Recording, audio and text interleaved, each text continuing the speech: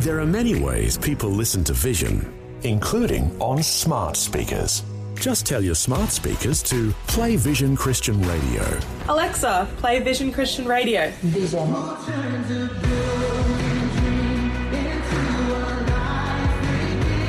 Yep, it really is that easy. You can also say, play V180 Radio for our music channel. It's just another way that Vision is helping you look to God daily. Audio on demand from Vision Christian Media. Want to win in life's challenges? To know the will of God and have more passion for Him? Practical help right now with Tak Bhana and Running with Fire.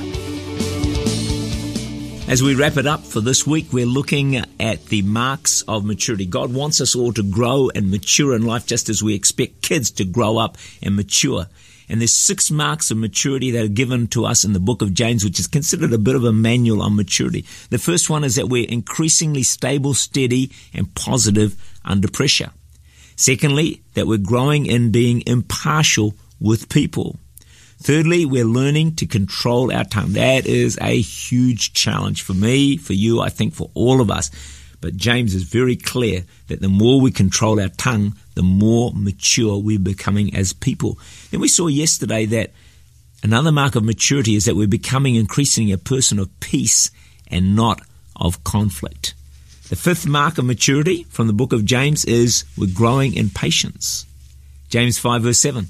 Therefore be patient, brethren, until the coming of the Lord. See how the farmer waits for the precious fruit of the earth, waiting patiently for it until it receives the early and latter rain. You also be patient. A farmer needs a lot of patience. There's no overnight crop. And you and I have to learn to wait for God, for an answer to prayer. We have to wait for a miracle, for God to work in our lives, to change a circumstance, maybe to open a door. Patience really is a mark of maturity.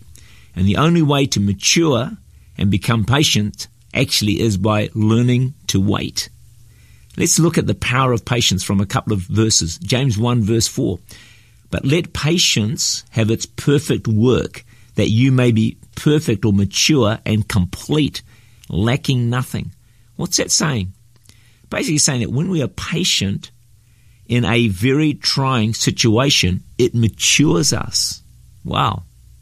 So the choice you have under pressure is remain patient and mature, or react and stay immature.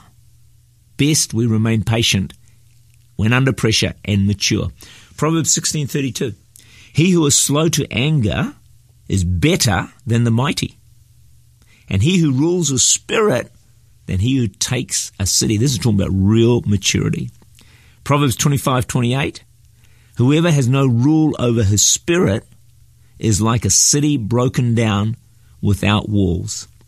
I think that's a challenging scripture that I've turned to over the years a few times. That one in Proverbs 16, he that is slow to anger is better than the mighty, but he who rules his spirit is better than someone who takes a city. You know, we all love to take a city for God and win it, but the Bible actually says if you rule your spirit, you mature, you can stay controlled, then you're better than someone who can actually take a city.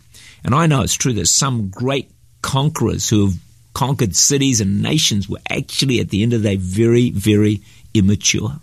They could conquer a city, but they couldn't conquer themselves. And God wants us to conquer ourselves first and foremost, then go out and win victories in His name.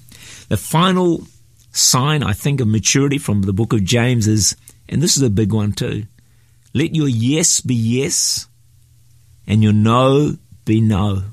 In other words, be a person of your word. James 5 verse 12. But above all, that's a big statement, isn't it? Above all, almost like more than anything else, my brethren, do not swear either by heaven or by earth or with any other oath, but let your yes be yes and let your no be no, lest you fall into judgment. Sadly, today we live in a world of broken promises, resulting in many broken hearts. A person's word is no longer enough. Years gone by, a handshake was all that was needed.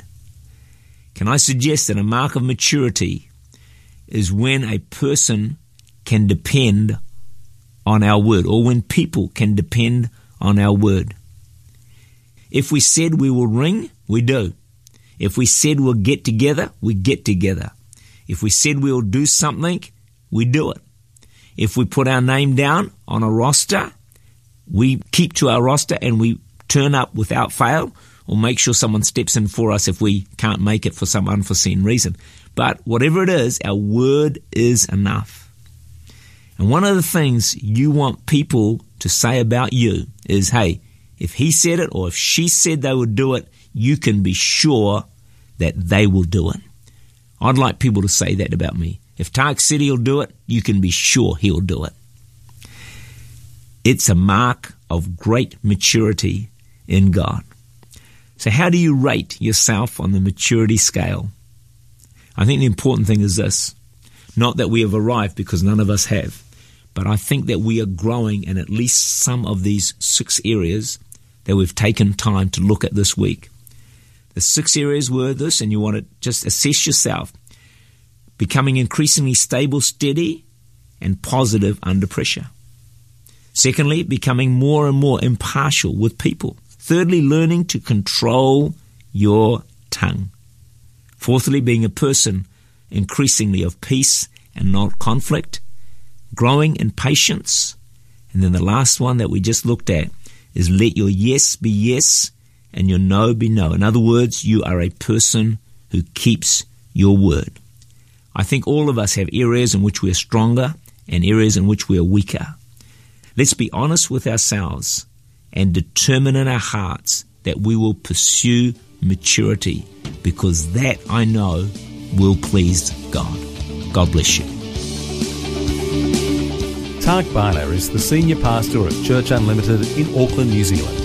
For more information, to make contact or to listen again, look for Running with Fire at our website vision.org.au.